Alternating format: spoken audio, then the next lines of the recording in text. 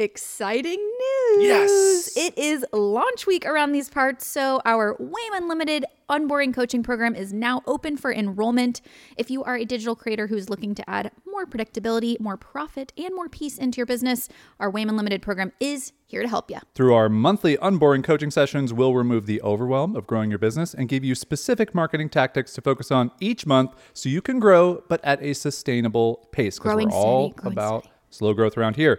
We take a slow and steady approach to running a calm business so you can reach your business goals without sacrificing your well-being. By the way, also included in WAIM Unlimited is a lifetime account to our core software, Teachery, which is the most customizable and brandable course platform on the market. You also get access to a member favorite group accountability system we call WAIM of Stones. That's Please right. don't sue us, Game of Thrones, where we blend fun and action taking together in our weekly WAIM Slack community through doing some accountability and sharing our goals, getting our tasks done every single week. That's right. If you are interested in joining WAIM Unlimited, head to wanderingaimfully.com/join to learn more and get all the details. And just as a reminder, the doors will be open until March 26th. Welcome to What Is It All For? A podcast designed to help you grow your online business and pursue a spacious, satisfying life at the same time. We're your hosts, Jason and Caroline Zook, and we run Wandering Aimfully, an unboring business coaching program. Every week, we bring you advice and conversations to return you to your most intentional self and to help you examine every aspect of your life and business by asking, what is it all for? Thanks for listening, and now let's get into the show. And I'm here too. Welcome to What Is It All Show. How many different ways can we get someone to not want to tune into our podcast when we start? Like, there they go again. You know how there's like, you got to have the hook. Like everyone does this in like all the like popular podcasts. It's Get like reel the them one in. line in the beginning. It's like, you won't believe what 12 walruses did with $16,000. Listen now to find out. And you're like, well, yeah, obviously I need to listen to that. I need For to us, know. we're Why just, would they have money? for us, we're like, would they go to burp, burp, burp, blah, blah, blah, blah. Here's some noises. Listen to our show. You know? Yeah. Our So hook we're is good just at this. Start with noises. We are good. That's our best podcasting tip. Start with noises. Start with noises. Also, it weeds out the riffraff. People who need that walrus hook. Yeah. Sorry, you're gone. We don't have What do walruses for you here. What do they do? What do they do with the money? Is it American currency? Why? Hey, why is it like? Is it like walrus laundering? Do Is they that what we're doing? go to a bank? Are they doing deals with narwhals? Is it Bitcoin? Now, if I can watch walruses do deals Walruses with and narwhals, That's wow. hard to say. Walrus and narwhal. That's I could watch really some hard deals. to say. Like a beluga whale getting thrown in there. I had some whale knowledge. What's up? This concludes the sound portion of our intro. This includes the audio test to start the show. That was one small tidbit here. Okay. When I was recording my audiobook, that was always a fun thing. There was like, we do a little audio test before we record, and we don't say anything important. You just say words so that the sound engineer can listen. And you're really good at it. And I'm the sound engineer here. But when I was doing my audiobook, he would always be like, hey, just like say some things for me. So I'd be like, all right, a zebra walked down to the store and Right. bought some shoes. Your improv and brain the shoes really- were too big, but he had hooves. So that was really weird. And it was the width of the shoes. And he would just look at me and he would be like, what? Like, where did you, this? Yeah. Hey, bro. He Try almost- being married to him. He almost didn't want me to stop at Yeah, certain of times. course. It's really Sometimes fun. I just let you rip. Yeah. I'm and just then I like, had where's to, it like, going? Where's it headed? Do stupid business stuff, which is what we'll do in this episode. I do think, like, small aside. Another aside to the aside. Yeah. Do you know one thing that I feel like you will be really good at in the future Here we go. with kids? Yeah. Like making up stories. I'm gonna have no problem with that. No problem. Yeah, I already make up stories for you. ChatGPT has nothing on you. That's not true. That has all the Okay. information ever created on the ChatGPT has internet. a lot on you, but in this particular area, I think you have it beat. I mean, I might just outsource my parenting to ChatGPT. We call Make ChatGPT that YouTube Tober, video. by the way, if you don't know. Yeah, so Tober. Tober is going to be, We just think he's more nanny. inclined, and sometimes he's a he, sometimes he's a they, sometimes yeah, they're just a kind of, she. yeah. Just, But they are, we think, more inclined to be kind to us if we associate a name. absolutely. You're not just a robot. You're a person named Tober, which is robot backwards. Let's get into the actual thing we wanted to talk about in this episode, which is kind of a recurring theme that we have experienced for our entire careers as business owners. Me dating all the way back to my design boutique in 2007. I thought you were going to go me dating, and I was like, dating whom? Heidi Klum. Me dating back to my design Cool boutique. reference, bro. Well, you said like What? whom, Whom. and then I rhymed with Klum. There you go. You got to keep up. Like, why it's quick. did It's quick Heidi around here. Klum? Hello. What's up? So all the way back then, for you, going back to the Caroline Kelso design days of 2011. 2011, yeah. So we've been doing this for a while. And I think there's one kind of thing that we have always been striving for, besides the very obvious, which would be like making money and maybe work-life balance. But it's also simplification. Yes. And so we have been working on this big project, the Calm Business Encyclopedia. You may have heard. Yeah, we've been talking about it ad nauseum the past couple episodes. And if you want to check it out, it's almost finished. I think by the time this episode goes up, it might be done. No, there'll be like one more. Ooh, very, very close to being completed. WanderingAimFleet.com/calm if you want to check that out. But we just, this entire process has let alone showed us another example of, well, but how do you simplify this? No. Yes. Sorry. Yeah. For me, even for me, yes. like as I've been going through, we haven't even talked about it. I'm like, how do I make my editing process simpler and faster? Totally. How do I make the article process simpler and faster? Totally. I didn't mean to bring an umbrella to your brainstorm there. It's okay. I have Heidi Klum to fall back on. So exactly. Yeah. You're about to run away with Heidi very quickly. The reason I said no is because for me, what the Calm Business Encyclopedia, the reason why that is related to simplification is because we've been talking about this whole idea of predictable, profitable, and peaceful. And I think that has really been top of mind for people. So for me, something that immediately comes to mind when I think of a more peaceful business is just more simple. Yeah. More simplified, less things to think about, less things to manage, less things to like, just less complexity, right? And so I think you were probably working off of my notes that said Calm Business Encyclopedia. Yeah. So it's interesting to see how you interpreted that for yourself. But I think we've gotten a few new Waymers now through. Because our sponsor did mention that the fall enrollment for Wayme Unlimited is still open. Just a couple more days as of recording this. A couple more days left. Ooh, I got a note in my ear from them. They said if we could just do like a quick plug. So here it is. Check out Wandering Aimfully Unlimited or their Unboring coaching program, not ours because it's not us, it's our sponsor. And you can get in for the last time at our $100 per month plan ever. We will never offer that plan again. The price is going up in 2024. This is the last time you can lock it in at wanderingaimfully.com/join. How did I do? Did I do okay? Oh, I'm hearing I did well. What an advanced podcast sponsorship where you have the brand sponsor in your earpiece. Yeah, they pay extra for that. They paid, those walruses? We're getting paid walrus money around here. We are getting 12 walrus money around here. Yeah, that's something. Anyway. Going back to, let me just trace that thread all the way back to the beginning. Okay, got it. We have some new Waymers who obviously have joined us during the fall enrollment. And one recurring theme that I have seen in their introductions in our Slack community is I'm looking to simplify my business. And I think that this is also a function of a lot of people did find the Calm Business Encyclopedia helpful. So that maybe put them over the edge to join Wayme. And so of course you're attracting the type of people who really want calmer businesses. But, that's why we thought it would be fun to talk about this idea of simplification on this episode of the podcast. And then another fun sort of meta topic that I thought we could bring to the podcast. Not related to Mark. Not related to Zucks. Nice. I was like, where's he going? Meta, got it.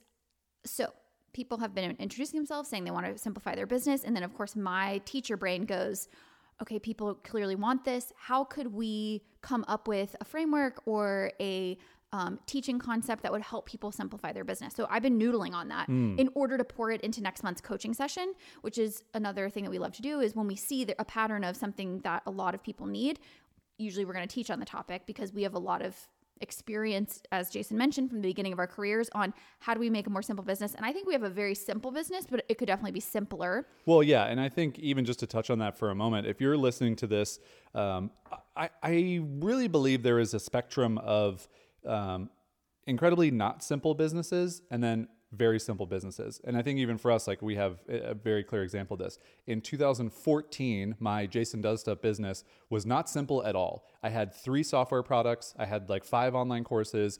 I was so scattered. It was like, I didn't even know what to write about in the newsletter. I didn't know what to talk about on the podcast that I had for myself. I didn't know what to promote. There were just so many things. Nothing was simple. And then when I moved to the Buy My Future project, that simplified everything for me because it became this consolidation of all of it. I only need to market one thing. I only need to promote one thing. I only need to talk about one thing. And it was really helpful. And I think for a lot of business owners, you end up, as you experiment, you try a bunch of stuff, you have like all these different things that are out there. Totally. And a really helpful exercise is like every year or two is just to take a big step back and go, how do I consolidate? Like what's actually working from what I have out there in the world and what's not, so that I can kind of come back to it? Yeah, I think we'll talk about that. Just to pick up on where I left off in that point, is the meta part of this is, as I've been thinking about ways to help people with simplification, I haven't yet landed on sort of the way that I want to teach this. And so you and I thought it would be interesting to basically hop on the podcast today and just talk about this as a general topic to show people how do we come up with teaching frameworks. Yeah. So it's kind of a two-parter. It's like, yes, we're going to talk about simplifying your business, but also if you're someone who, which is probably a lot of people listening, have some type of knowledge business or a teaching business, or you're creating digital products or courses, you likely are teaching things that you know. And a question we get asked a lot is, how do you distill everything into a framework? What is your process for that? And it starts with this, just talking about the topic, bringing all of our knowledge and experience, and just seeing what kind of sticks. And I haven't gotten very far in how I'm going to walk someone through the process of simplifying their business, because I'm just at the stage of, what do I think the pain points are? What do I think got people to maybe something that is more complex than they want? How do I diagnose the problem? And that's what we're going to talk about in this episode. And then what I do is, once I know all of that, I sort of think about what experience, what knowledge can I bring to a solution to that problem, and then how would I communicate that solution in a systemized fashion that I feel like anyone could follow. Yeah. So that's kind of my process. So we're going to talk about the first part in this episode of what do we think the issues are when people are looking to simplify their business. And going back to the point that you just made, which I think is a really good one, is that there are times when you do need to make something more complex because you're experimenting. And we talk about this a lot, we discussed this in our mindset video, the M video for the Calm Business Encyclopedia. So I believe the URL for that is wanderingaimfully.com/calm-mindset if you're interested. But in that video, we talk about the ideas of experimentation, which is such an important mindset for, how we've gone about business, but experimentation plus essentialism, and this idea of experimenting with a bunch of different offers or a bunch of different marketing tactics to see what resonates with you, what resonates with your audience. But then if you only have experimentation, that's where you get a bunch of complexity. And so there comes a point where you need to reel it in and have this essentialism mindset where you go, what is the 20% of this that brings the 80% returns? Absolutely. Cool, let me strip it all away. And so I just want to point that out, because it doesn't mean that complexity is inherently bad in a business. No. It just means that if you're getting to the point where you're like sensing that you've been in a season of expansion, you've been in a season of experimentation and creativity and trying a bunch of different things, but you look up and you go, whoops, it got a little out of my hands. Listen, it's like baking muffins from scratch. Go ahead. You have a bunch of flours, you have a bunch of fillings, you have a bunch of different, even like sizes and shapes. Do you fill your muffins? You can. Blueberries, chocolate types. But like filling? Well, not like come on. No, Don't split hairs here. Don't split muffin hairs. You know what I mean?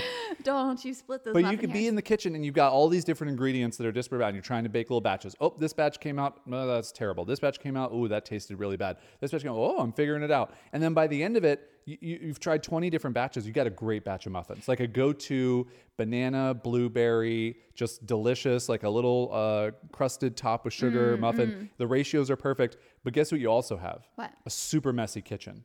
And there's just so many ingredients strewn about, and you got to come back in, you got to clean it up, and you got to go, okay, now I know what works. I got to get rid of all that stuff, and now I have my muffin recipe. That's my go-to. And you go, next time I don't need to get out the chocolate. Exactly. I don't need to get out the... You know what it takes. I forget what muffin we landed on, but you know what it takes, Yeah. so you're going to have a much tidier kitchen. You're Fantastic. welcome. You're So welcome. if you are listening right now and you are feeling like you need to simplify your business, this episode's for you. I'm glad you're telling them that at around the 20-minute mark. Well, I think they figured it out already, but just was trying to bring it back away from muffins and back to the point of the podcast. Why would you ever do that? Why would you ever leave Muffin Town to come back to wherever you wanted to go? I will stay in Muffin Town. I Thank want you to so go to much. Business Town and I want to bring the muffins there. Is that a compromise? I think Business Town is in Muffin Town, is the way that I'm looking at it, but See, that's no, okay. I think Muffin Town is in Business Town. All right, we'll find out. Okay. So what I wrote down here, again, I haven't landed on anything here, but... Also, I just think it would be fun. What? Sorry, we're sharing this a little bit more of a messier, less structured episode here and how we're going through this. But I think this is also a really fun look into how we operate, which is like Caroline is the she is the frameworks builder of our business. I'm the muffin maker. But where I think this is really helpful is I tend to just throw a lot of like actions and ideas and tactics and things at you, and then you kind of wrangle it all in based on like the important like parts of it. And you see like, okay, well, here's like we need to put this somewhere, and like let's put it here. Yeah. But then you also kind of come back out and you go, well, what's the bigger picture here? Exactly. And do that. And like I think I help in like, oh, we need a way to solve this specific problem or question. I'm like, okay, well, here's an answer. But I think it's really helpful when you're the one who kind of organizes everything. So I'm just sharing for the listener, you know that. That's our life every single day, but they don't know that. They don't know how we're making the muffins around here. So I was just sharing a little bit of how that kind of comes together. Are you specifically referring to the notes? Like what spurred that thought? Everything, whenever we make anything. So like when we were building the Calm Business Encyclopedia, we're talking about it and we're in the weeds of it. I'm very much in the like, I can answer any question and like give you a thought, but you're like, well, let me look at the big picture and organize all of these thoughts. That's what I was trying to share. For sure. And I think I think you need both when it comes to, just to go back to the meta idea of how do you build frameworks. I think you need someone who maybe over indexes on like, say, freedom of thought and imagination. I think that's you. Oh, you don't think it's you? Imagination? I think I have a very good imagination, but nothing close to you ever. I've never met a person with a more active imagination. But I think someone who I do know this about myself. My thoughts are very filtered. Yeah. Yours are very unfiltered. Yeah. And you need both, because what you get with the unfiltered thoughts is this, I don't know if I'm using this term exactly right, but it's what comes to mind, is like divergent thinking. Like you're just going all over the map and your brain is allowing you to jump from this to that all the time, which is fantastic. My brain works more in, like you said, organizing things. My brain loves a pattern. So I love looking for what's the connective thread. And so that's just a tip for you. If you're trying to develop a way to teach something, look for the patterns, look for grouping thoughts together, look for sequences. That's what I'm always looking for, is like basically ways to group information into more compact bite-sized parts. And that's something that I'm better at than maybe you. So absolutely. That's where our balance comes in. So going back to what I wrote down here, I was just doing that exact thing. So I was thinking about, what have Jason and I been talking about the past few days? What have new Whamers in our Slack been talking about? What kind of businesses do they have? What are the details they've mentioned about what is stressing them out or what feels disorganized? Also, what have we learned over the many years of doing learned? All these different things? Exactly. And so where I started was, the first pattern that I saw is that in order to provide a solution to someone to say, this is how you simplify your business, you actually need to decide what flavor problem do they have? Because as I was thinking about this idea of someone coming to me and saying, I'm overwhelmed with my business, I want to simplify, I started realizing there's different flavors of what I think that problem is. And I wrote down the different flavors here. 1, 2, 3, 4, 5, 6, 7, 8. So 8 different flavors of kind of overwhelm and complexity that I came up with. And so I figured we could just talk about those. Sure. And maybe if you're listening, you can just nod along and pick out which ones are your flavor of complexity. The first reason that I thought people might be overwhelmed and needing to simplify was just content creation. Yeah. Because this is going to be you if you are overwhelmed with the volume needed to keep up. In quotes, keep up. To keep up with what you think is needed in order to promote your business. And I actually wrote down 2 sub-flavors, which is either if you're feeling like there's too much complexity with content creation, either you're trying to keep up with a cadence that you just can't keep up with. So let's say daily Instagram stories or whatever. Like that's just like a cadence that is not sustainable for you. Or it's that the cadence plus the process isn't sustainable for you. So for example, a newsletter, maybe once a week could be possible for you, but you're spending 4 hours writing the newsletter and that's just like not a sustainable process, right? So that's one flavor of complexity, is just if you feel like the thing that is actually overwhelming you right now is content creation in some way, shape, or form.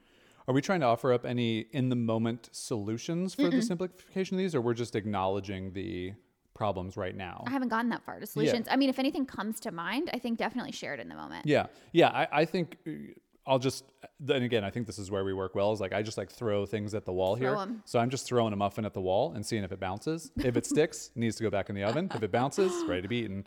When it comes to content creation, and even like I think this fits for social media, even though we don't use social media anymore for our business. But I think the idea is, and this is such a simple answer to this, but that's probably the point of the answers to all of these 8 things, which is you have to find the way of creating content that is the Venn diagram of it works in attracting your audience and like keeping your audience engaged and helping them, but it works in that you can do it consistently. Exactly. And I think that's where so many people have problems with content creation is TikTok pops up and they go, oh, this is the popular thing. I have to get on TikTok. And the problem is your Venni of does it work for your audience and does it work for you in a process for TikTok is probably like the circles are way apart. Like there's not even any overlap in that, especially for business. Like I do think there are some opportunities there, but I think we all are seeing like TikTok is really just like a mindless scrolling application. Whereas like you have to find the place like maybe LinkedIn is actually where your audience is hanging out. And then if you can find a process for creating content on LinkedIn, your circles get close and now you have that overlap and like that's where you actually find an audience. Yeah. Just as an example. Absolutely. Yeah. And one of the big, I think, missteps that I see people make is, and I understand why, because we were in the same boat, you try all the different channels because you don't know which one's going to pop for you or which one's going to hit. And that's going back to that experimenter's mindset. I don't think that's a bad approach, but there does come a moment where if you're in this boat right now and you're saying content creation is the reason for my complexity and my overwhelm, you then have to go, cool, this isn't sustainable. I got to scale way back. I have to see the one platform that I can stick with and then branch out from there. Which muffin batch came out good enough that you can keep going with it? Right. You don't have to find, there's no perfect muffin batch. Maybe. Lemon poppy seed. The second it came out of your mouth, I was like, that's not true. There is a perfect muffin batch. Okay, next up. So I think that's going to be a lot of people. The second bucket that I could diagnose would be task ineffectiveness. And I think we have a little bit of this in our own business, but this is you feel busy all the time, but not like you're actually moving the needle. So a lot of these tasks that you've fallen into that you're working on are probably from some idea that you set previously where you're like, this is the way it has to be done, or this is important, but you have never stop to take a step back and be like, is it that important for me to spend a half hour creating a custom blog image? I don't know. Is it? You definitely fall in this bucket. And again, which we do. If at the end of a workday, you go, what did I just do? Like, what are the actual things I just did? And what needle did they move in my business? Like, did it help me get more people signed up for my email newsletter? Did it help me sell more of my things? Did it help me feel like my client got the work done that I need to get done? Or was I just playing in the weeds all day? Exactly. And I think playing in the weeds is a good way to put it. And I think that is definitely something that to me, this would be one of the highest things in the levels of like what causes an unsimple business is task ineffectiveness, because you're putting so much time into tasks that aren't effective. And I think you have even a solution here that's helpful that we want to start playing around with a lot more. Yeah, and I can definitely see what in the framework that we eventually develop, something that immediately comes to mind is like walking someone through doing like an effort versus impact, which we talk about input-output exercise. How much time is going to things that are not getting you a big return? And also just questioning all of your assumptions and going, have I been doing this a certain way that it's time to take a step back and reevaluate? Right. But also some solutions there might be, okay, is it time to delegate some of these things? Right. Like, are you actually just spending time on tasks that are not well suited for your skill set? Or can you cut like the 50% that are necessary in tasks? Yeah. So that's what I could see could be the solution for that. So maybe your flavor of complexity is task ineffectiveness. Mm-hmm. Actually, I wrote down your chaos cause, but we'll call it your flavor of chaos. Flavor seems more fun, you know? Yeah. So is your flavor of chaos content creation? Also, it goes with muffins. Like I could see this being all different types of muffins. Yeah. Okay. Really on a muffin Do we need to create another quiz? No, we do not, because we're simplifying. Which muffin is your business? We will get to marketing complexity in a second. Okay, so the third one is offer complexity. So this is what you were discussing about Jason Does Stuff is you have been in the experimenter's mode because you don't know what digital product or what offer, even like service, is going to really be the one that is most resonant with your audience. So you've tried a bunch of different things. And now, unfortunately, you have 3 different programs you're trying to service and 3 different things you're trying to sell. And this creates an intense amount of complexity because you have fulfillment with all of those. You have marketing with all of those. You have people... You're confusing your audience because they're like, wait, am I right for the accelerator or am I right for the, group program? Like, right. I don't know. Yeah. And we talk a lot about, we have another video on our channel in the Calm Business Encyclopedia for offers. And it talks about our idea of a chef's kiss offer. And I cannot even tell you the difference that it made in our business when we went from trying to sell a bunch of different things to just selling WAIM Unlimited and just putting it all and positioning it in a way that was really compelling, putting it at a right price point. And so, I do think I think this is just the reality too, that it's kind of like a permission slip for everybody listening to this.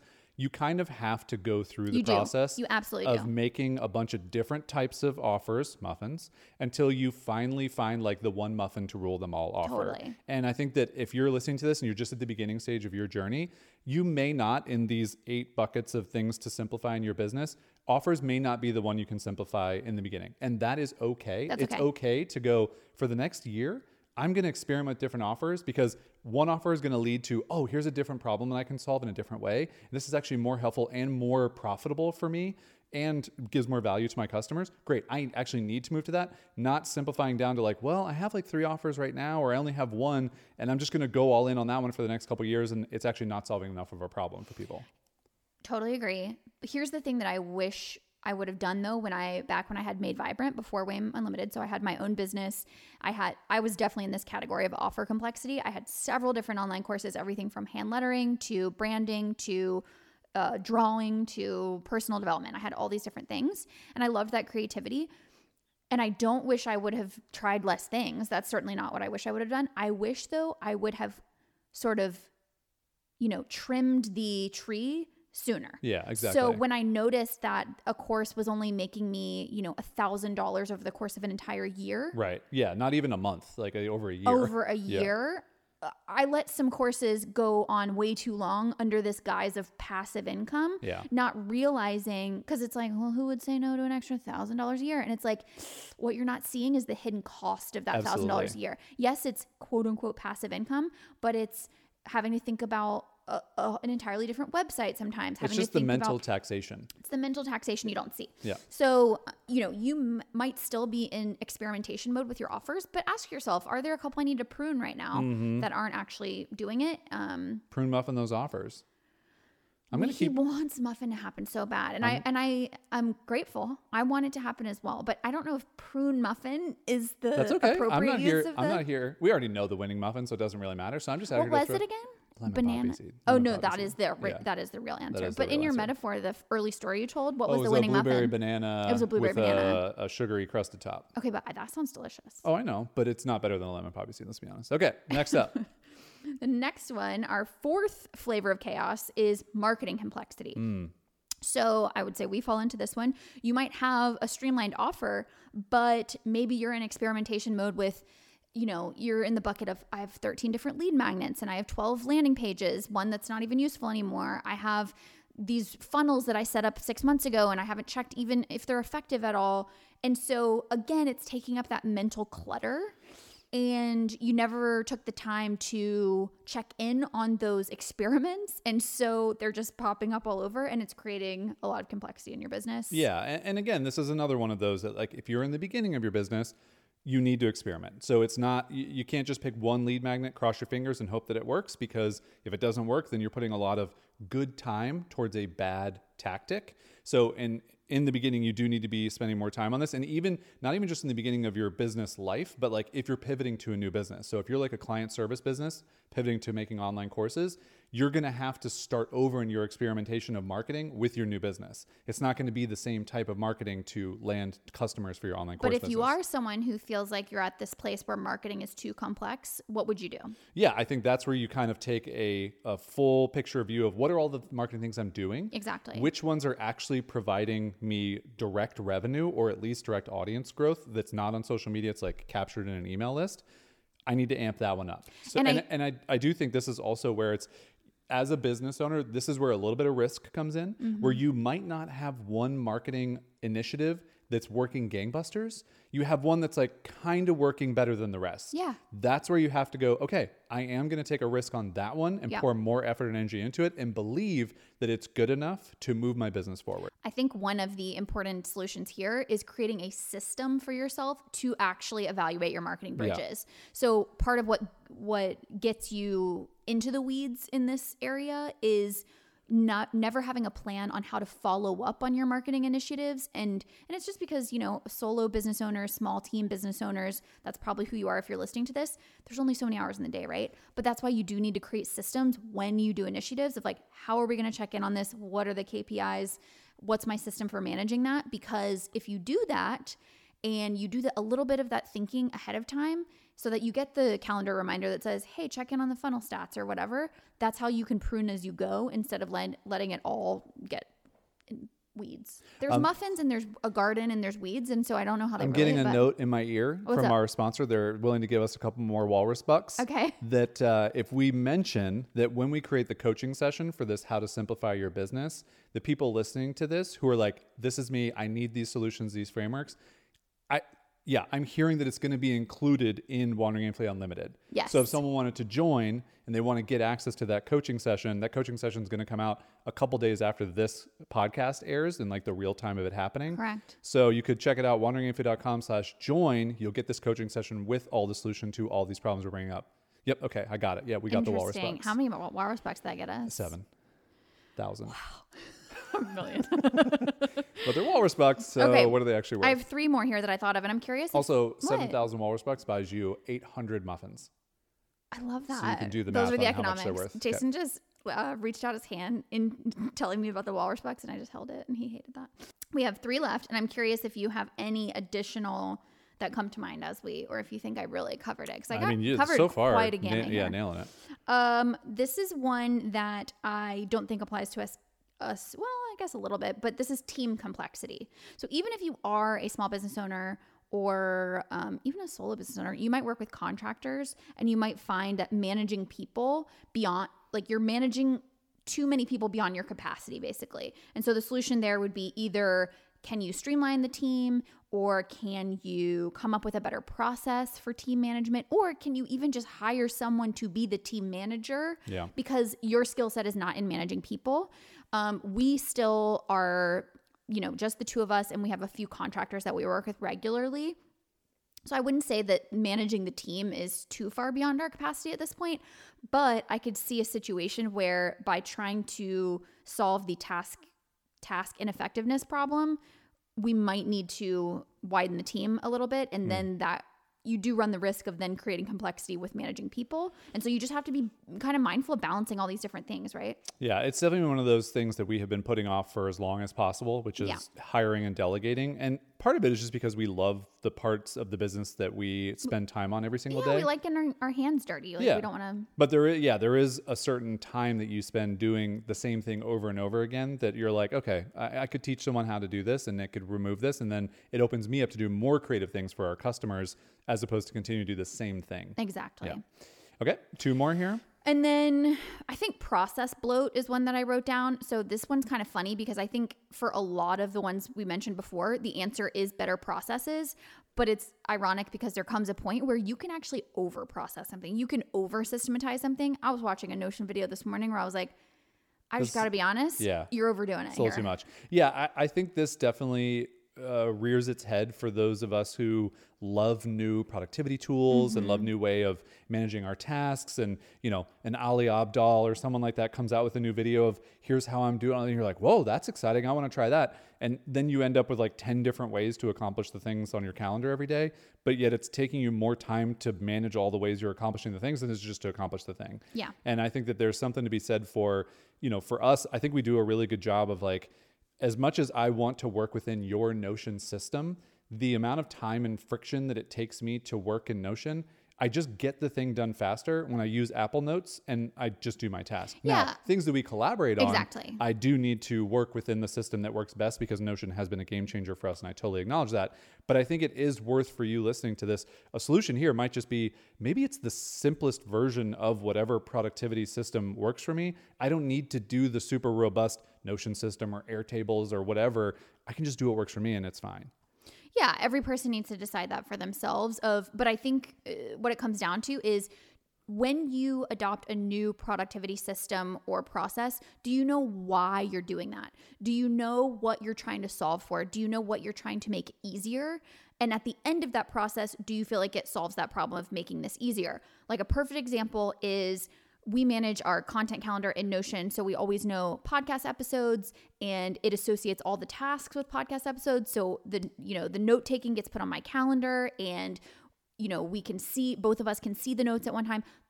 That is a process that streamlines everything for us so that we're not going, wait, what is the podcast about? But that saves us time, right? So that is an effective process. It saves miscommunication, all these things. And then also we have someone who does the transcripts. They're able to see in that page, what is this about? What are the notes? How do I create the article for this, etc.? That's an example of a system that works.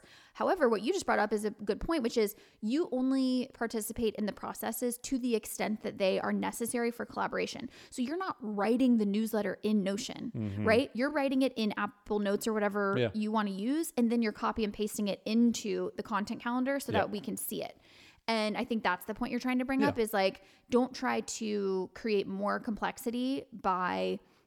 And also what more I was thinking of when I wrote this was like, just because you can track or measure something doesn't mean it's so helpful. Believe me, I have tried all the things of like, and I track all my habits and I do this and that. And it's like, it ends up being more trouble than it's worth if that's not something I'm trying to actively work on, Another thought that just came to me here as a potential solution would be the one in, one out rule of this. So it's like if let's say you're moving from Airtable to Notion. So Notion is your new piece of clothing that's coming into your productivity closet, and Airtable is the existing sweater that has been in there for years. As Notion comes in, Airtable needs to be phased out because what happens is the mental taxation and the lingering tasks between two things become overwhelming. And I think for us, we've done a really good job of like when a new tool comes in, we phase out the other tool without even really thinking about it. It's just a natural thing. But I think for anybody who hasn't actually made that an intentional practice, that is how you end up with a lot of like productivity bloat and process bloat and like app bloat. And it's like, well, just use one to do a task and then get rid of the other one so that you're not thinking about, oh, well, I still have this working with this and this and this, and it's just too much. Totally. All right, the last one here before we get into the Calm Business Confidential, because that's back, baby. It was back last week. I just forgot mine. Yeah. So the last one I just wrote was like schedule imbalance. And I don't know if this really fits into the other ones, but the person I was imagining in my head is the person who just goes, yeah, I don't have time for the things that I want to do in my life, not my work. And so something is telling me that I have to simplify. That's more it's kind of the catch-all of just being like, I don't know which one of these it is, but all I know is that it's just my business is taking up too much time. Yeah, and I think this is definitely applicable for those of you listening to this who are like, I wish I had more time to spend with my family. I wish I had more time to spend with my friends. I wish I had more time for myself to just have my own time in the day. And, just a solution that comes to mind for this is one that changed kind of how we operate our lives is we schedule our life tasks on our calendar first. Exactly. So simple things like going to the grocery store, Saturday movie nights, going for walks, exercise, time together, like those things Lunch go on the calendar first. Yeah. Everything else then gets wrapped around it. Yeah. And I know that sounds like the most unbelievably simple solution ever. And maybe you're someone who's been like, I've tried that. It doesn't work for me. Maybe there's a different way you can do it. And maybe we'll come up with some different options in the coaching session for how to do that. But I think that for us is the absolute number one solution to this, which is just to carve out time for your life first, fit work in around it. And then you end up with constraints, which are beautiful for getting your work done. That's what I was going to say is that's what's great about that approach is if you put everything on your calendar that you want to have more time for, then you see, oh, I actually only have 5 hours of work a day. Cool. Now I have this amount of tasks that I thought I was going to be able to do this week. So I have to do the 80-20 rule or the 50-50 rule in terms of cutting, recognizing what gets cut. And that is going to give you a natural way to prioritize and simplify. A really easy thing to do is just cut the bottom of the muffins off and just have the tops. The muffin tops are the best. They are just the cut best. all the bottoms off. No one wants to eat those. Okay. You do because it's still good, but it's not as good, Yeah. Yeah. All right. Anything else you want to talk about with the business simplification topic here? No, I think that's it. So like I said, right now, just again, if you're following along with how do we come up with frameworks, we first start with conversations. We figure out what problem we're trying to solve for. Then I look for patterns. Is there a way that I need to kind of break this problem down into more specific problems, which is what I was doing with like the diagnosis part of this. Normally I would just come up with a framework for simplifying, but it became very clear to me that simplifying is such a broad topic that there's like a lot of different ways you can simplify your business. So that was why step one was kind of diagnosing. And then I will work on, okay, if I was going to come up with a solution, and we did a good job of brainstorming, I think, solutions for each one. You saw it happen in real time. I mean, you heard it happen in real time. So what would that look like, and how would I walk people through that? So cool. Yeah, if you enjoyed this kind of like look behind the scenes of how we kind of break down a topic, especially for something like a coaching session within our program, but also just a bigger topic that we want to talk about and like share, let us know. Send us an email, hello@wanderingaimfully, leave a review on whatever podcast app you want. Now let's get into the Calm Business Confidential. Okay. Would you like to go first? Do you want me to start? Sure, I'll start. Yeah, sure. Okay. My business owner's name is Delphine. Okay. And which I love that name. Uh-huh. And I don't know her last name because I don't think she shares it online. But Delphine owns a business called just-patterns.com. Okay. Okay. And she sells digital downloads of sewing patterns for different items of clothing. Oh, okay. So I have heard of this. Yeah, yes, exactly. Yeah. And this is just one of those examples of I'm like, man, what a cool time to be alive. Because a little bit of her story, she said she'd been sewing for myself since 1999. She started because she was obsessed with garments that she couldn't afford. Uh-huh. And so she took pattern making and draping classes at a couple of fashion schools, and now basically I don't know anything about sewing, so I'm sort of talking out of my butt here. Neither of us do. But I understand the concept, which is I understand that the concept of making a pattern is how to cut out the panels and the pieces of cloth that you're going to then sew into an article of clothing. Okay, I've watched enough Project Runway to know that's how that works. But I think we don't have to know the intricate details of how these businesses work. We're just sharing that we found them and that they're fun. Exactly. Yeah. And I think it's cool because it's all digital. And so you take something that is so physical, like clothing, but then you realize someone can DIY clothing. They just need the template in order to cut out the pieces, tell them where to sew, tell them how to sew, and then they can make their own piece. And I know there are people listening to this right now who are very plugged into this world. Yeah, of course, yeah. And they're like, come on, you didn't talk about this. You know what this is? We're like, no, we don't. I'm so sorry. I know. I read a couple of blog posts and there was something about the Big Four and there was something about indie pattern like world. And so I'm not aware of the intricacies of like the politics and the culture of the group. So I apologize if I'm missing all of that. Yeah. But I think this is so neat because it's a whole industry that just like couldn't have existed before the online world. Yeah. And so Delphine has Just Patterns. And then what I think is really cool is she also shares her growth story. So she does income reports once a year, I guess. The last one, I couldn't find one from this year. And the one that she posted at the end of last year was actually for 2021. Okay. So anyway, the information is like a little bit. Oh, also, I'm doing all this research. She's from Paris. Then I find out she moved to Lisbon. Oh, that's Isn't so funny. that fun? I couldn't tell from her Instagram if she was still in Lisbon, but I thought that was cool. But anyway, so I was reading her growth review, and what I think is cool is she shares like in that review what the growth was and what she thinks led to that growth. So just to give you by the numbers, basically her total like net sales from 2021 was $37,334. Amazing. Which is amazing, but it was up from $10,695 in 2020. Wow. So she basically almost 4x'd her sales in 1 year.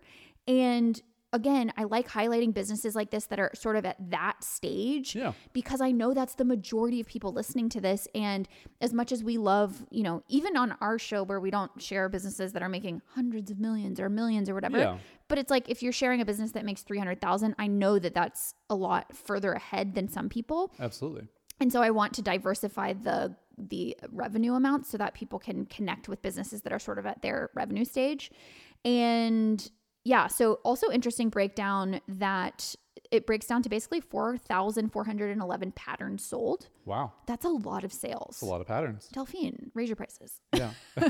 But 91% just from her website, 8% on Etsy, 0.6% on something called Makerist and 0.3% on something called Pattern Review. Cool. And I think she even mentioned this. She's like, yeah, I should probably cut those last two, which is very related to our podcast episode. Does she say like how she gets the website traffic? Is it through content, articles? She did say that. I did notice I found her because of organic search. So I think a couple of her blog posts have done really well with organic search, but in her words, the things that she can attribute to her 2021 growth, I think she attributes that to, she had 2 very successful releases. So I don't know how many patterns she has in her catalog, but she did the Claudia tank, which got a lot of visibility upon release. I'm guessing social media visibility, and the Helena wrap dress.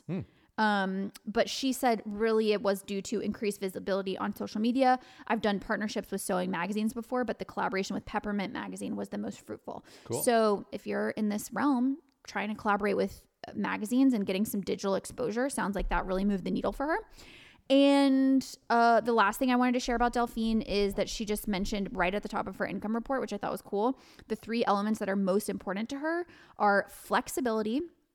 She says, I actively avoid physical products like paper patterns to avoid the logistical constraints and to not have to adhere to a release schedule. And I think this goes back to knowing what your priorities are in your business and knowing what those values are so that you're not coming up with offers that are steering your business in a direction that is actually not where you want it to go. We talk about this a little bit in the Inner Compass volume of the Calm Business Encyclopedia.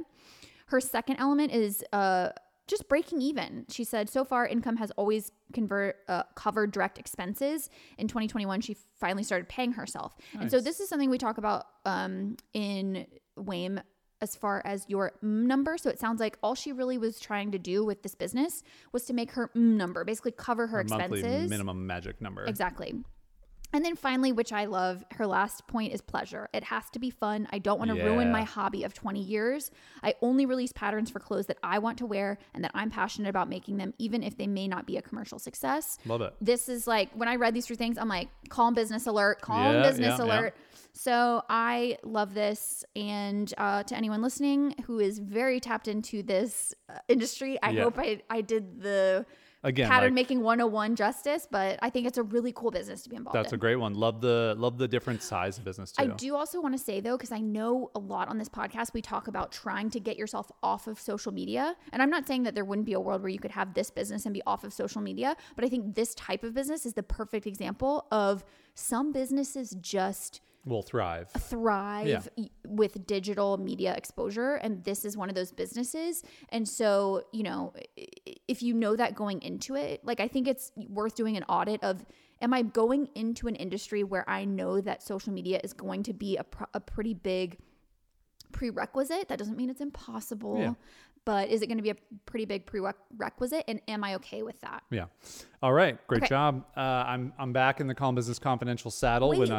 You know what we didn't do at the top of this what's that segment? We didn't tell everyone thank you for writing in. Oh, yeah. Sorry about that. So, yes, did want to acknowledge we got a very, very good-sized handful, like a walrus-sized handful of... 16,000 walrus bones. I meant money, but it came out bones and it was gross. I think we got as many emails as we pretend we have listeners of this show, which definitely shows you that every single person who listens to the show pulled their car over. One of my favorites was we got an email from someone who said, I pulled my car over, I put it in park, I grabbed my phone, didn't actually do it, but it was very funny. Yes, I just want to take the time to acknowledge everyone who sent an email and to say thank you so much for the feedback and taking the time out of your day to do that. Yeah. Because it was extremely... getting that feedback is the reason why we're going to continue to do this segment, because you go, oh no, people are actually enjoying it. Yeah, and it takes us time. Like it takes us probably more time now to research the Calm Business Confidential than it does to write notes for the thing we just want to blab about for the episode. Very true. Okay, my Calm Business Confidential, I'm curious to see if you've heard of this. Yeah. This is a company previously known as Notion Forms, but now known as Note Forms. Have you ever heard of this? No. Okay, very excited. It was known as Notion Forms? Yes. Oh so no, Julian Nahum was working for Amazon and left his job back in 2021 to focus on his own ideas. So he worked on Amazon, saved up a year of runway, and was like, can't work for a big company anymore, want to go work for myself. So worked on multiple projects in 2021, but never kind of fully built anything because he kept getting to this place where he would get excited about an idea, he would start to build it, and then kind of get unmotivated, have a shiny object, want to move to another thing. and decided that had to stop basically because he was never getting anywhere. And then there was this moment where Notion released their API, and a light bulb went off because he was already using Notion to manage like all of his different projects and things. So in 4 days after Notion announced their API, Julian went from an idea to a simple form builder that would show any results in a Notion database. So he basically has a form, and then immediately the results go into a database. I thought about this for us, like this could probably replace Typeform for us because we basically want all of our Typeforms to go into Notion anyway. Totally. So this is great. So at the same time, he's building this, he's getting excited, and he's like, I've been watching people build in public forever on Twitter. I had a Twitter account for years, never used it. I'm just going to fire my Twitter account up and I'm going to build in public and just share what I'm building. So he does that, and his first tweet got 6 likes. Nice. So not a ton of motivation, not a ton of like that was my first explosion. When you said that first instinct, I go, man, I think that's what so many people think to themselves is like, okay, I'll fire up this social media, but it's so daunting to go, well, no one's going to listen. Exactly. And I love that he shared like 2 screenshots of his early tweets. One had 6 likes. I think one had 7 likes. You know, it's like, congrats. But yeah, and no replies. Yeah. They're just people liking it. Yeah. But I just wanted to share how much we love building in public. It's like one of our favorite things to do. And I think if you're listening to this and you're thinking about building anything, find out a way to build in public because it is such good built-in marketing. So anyway, instead of building a fully fledged product in those 4 days, he was only able to build this very simple thing. It had no logic jump, no customization, no multiple page forms. It was just an ugly, and he has screenshots, just an ugly form builder. Okay. Like it wasn't pretty. And he decided, he was like, because it's ugly, because it doesn't have a lot of features, I'm just going to give it away for free and see if I can build up an audience and then eventually monetize using the freemium model. So his costs were really, really, really low. The app was very buggy, as he was saying on Twitter. And he just wanted to get validation from real users and what they wanted because he could pick features out of the hat, but it wouldn't do anything. So after 3 months, a bunch of user feedback. He started a Facebook group where he was having the users submit their, what they wanted. He was fixing bugs. He added some features based on what people were saying.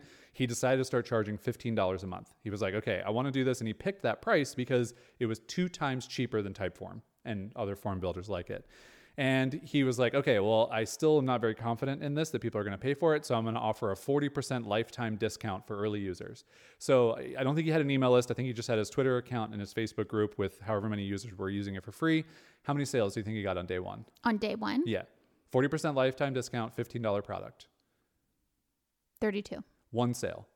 I love this so much because it's so freaking relatable. So relatable. 1 sale, even discounting the product almost 50%. So it would have been like $8. Yeah. So he tried not to get discouraged, although he said it was very depressing that he didn't get any my initial empathetic traction. Heart is thinking of him on that day and just going, oh. He has this little chart of like his emotions throughout the life of the project, and it's how we all feel. But 2 months after the launch, he stuck with continuing to work with the customers, continuing to promote that it was a paid product, and decided to launch it on Product Hunt. And it got to number 1 for the product of the day, which was really helpful. But what I love is that even after those 2 months, even after being number 1 on Product Hunt, at the 3-month mark, it had only gotten to $400 recurring revenue with 30 paying customers. But still, from 1 sale to 400 MRR is pretty big. And it was at this moment where he basically had to decide, I have to take on freelance work. Like I can't keep running this thing because he had quit his job. He has that 1 year of runway. He's like, maybe halfway through the year now. Yeah. He's got to take on some work. So at this point, he had gotten to $400 recurring revenue, but it wasn't enough to sustain him. He had to get some freelance work. This is where is rock bottom kind of he felt at the project. And he also had this moment at the same time that was and this is the moment that I had with my I Wear Your Shirt project in the very beginning, which is you launch a thing, you kind of broadcast it out into the world in a way that you think you're putting it in front of everybody that could possibly hear about it. Nothing happens. And then you take a step back and you go, hold on, I have to do more if I want this to exist. So he basically said, I'm just going to go all in on marketing and I'm going to go everywhere. I'm going to be in all the Reddit productivity groups and Notion groups. I'm going to get in all the Facebook groups. I'm going to answer all the questions that people have. I'm going to start writing helpful articles and just throw everything at it. Yeah, essentially said, I'm just going to do everything I can to see if this will succeed. And if it doesn't, then it's fine. At least I know I tried everything. Exactly. Which I love. So slowly but surely. That inspires me just about Teachery too. Yeah. Going back to our previous episode and thinking about really going all in on marketing next year. And it's eventually a flip has to switch where we go, are we always going to look back and wish that we would have like really gone and for it's it? the all-in mentality. It's is. the like, and that doesn't mean you do it to burn yourself out. It means you do it and you go, yeah, but I'm not doing enough, It's and the I commitment. need to do more. Yeah. So slowly but surely, more people started signing up for Notion Forms, which recently had to change to Note Forms because Notion rolled out all these brand guidelines. So you can't do that anymore. But he really found a good loop of marketing, like a good flywheel, as they call it, with his product, where he was in these different areas, Reddit, Facebook, etc., even posting some YouTube videos. He was starting to get traffic to it. People were signing up. They would use the forms for free. It had his logo on the forms. Then other people would see it. Then some people started signing up. So he reached $8,000 MRR a year later. Wow. So from $400 MRR to $8,000 a year later. And again, $8,000 MRR is great, but that's still not replacing his Amazon salary that he had. But that's a really good, fantastic leap. And it shows you what can happen, right? Yeah. And I think that is like a really fun example of how this went. So from there, just continued to say, let me simplify a little bit. So let me focus on the content channels that work. Let me hone the product. Let me listen to users, be active in the communities. And at the 2-year mark, he hit $16,000 monthly recurring revenue. Wow. So 2 years to get to that place. And the best part is at that 2-year mark, and I love this, he only works on the product 1 hour per day. Wow. So he simplified so much, and he started delegating all of the content creation. That's more impressive to me than the money. Yeah. And again, like he's still like, that's not replacing his Amazon salary, but it's still like, it's really good money then, and he can afford to pay freelancers. And his workload has just decreased so much, and he loves working on the business.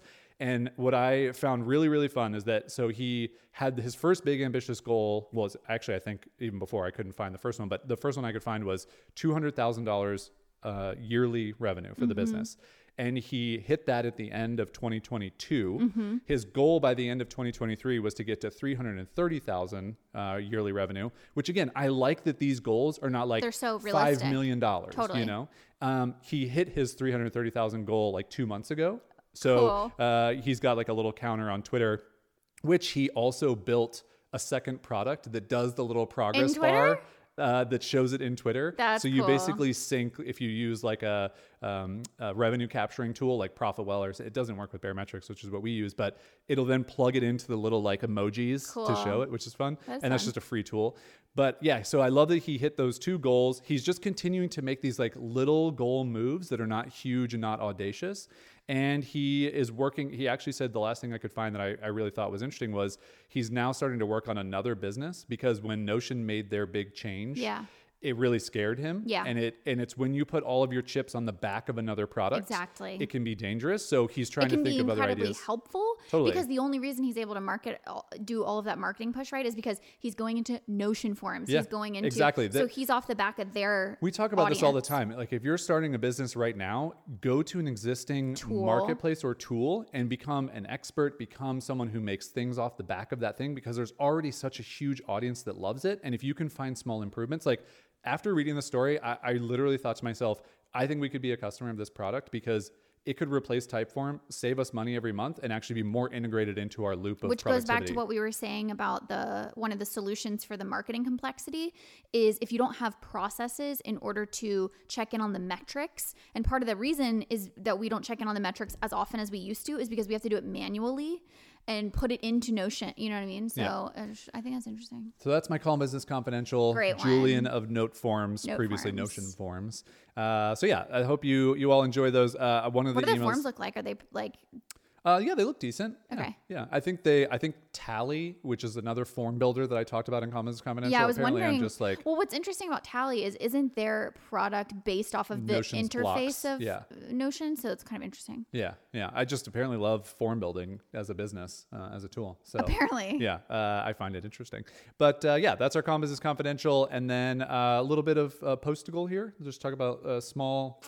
Yeah, not too many updates, but you wanted to talk about the hurdles with our car situation. I don't know how many of you listening to this are potentially thinking of moving to Portugal, but I think this is actually a piece of advice if you're thinking of moving anywhere where there's a new credit system that you have to get acclimated to. Totally. One piece of advice that I wish I would have been told earlier on is if you're ever going to try and get any type of financing, an auto loan, a mortgage, etc., especially if you're someone who's not just going to buy things in cash, like we don't have enough cash to just like come and buy a car, a nicer car. We could buy a very cheap car, but like we also don't want to drive around a cheap car in a country we don't know the roads. Like we want to feel safe in the car.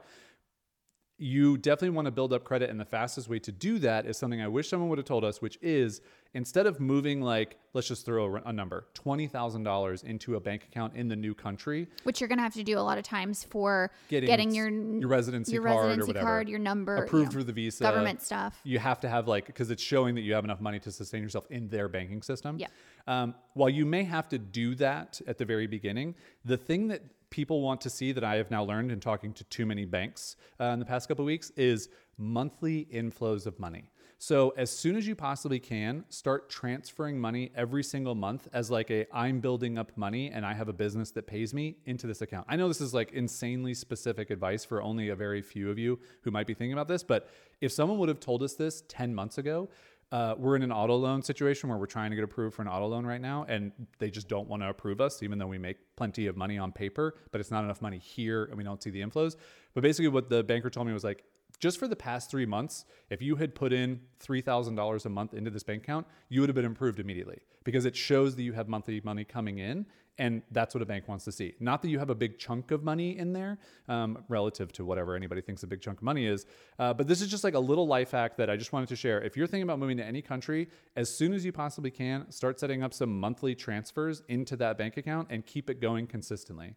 It is a very boring, very specific tip to people who might be doing that. But it's just something that we have run into that I wish someone would have told me earlier this year because it would have saved us a bunch of headaches. Fantastic. So I'm passing along the headache medicine here for everybody else. Way to go, babe. Also, life here is just great. We're just happy. We love it here. Yeah. We just talk about it every single day.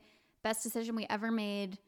I feel like this is one of the happiest years of our lives. For sure. Absolutely. So far. We are going back to the U.S. in November for 3 weeks. And I think we want to talk about in our post-to-goal section some of the stuff that we are looking forward to. Because, a lot of times we talk about how great life is here, but there are things that we do miss. And so I think we want to share some of those things that we're looking forward to. Man, I cannot wait to have... You're going to throw them all out there now. A thing. And then also one of those. Yeah. And then a couple of those too. And then one of those big. Oh, yeah. The big one. You know what I'm talking about? Oh, I want 2 of those. Oh, gosh. It's getting weird. All right. We hope you enjoyed this podcast episode.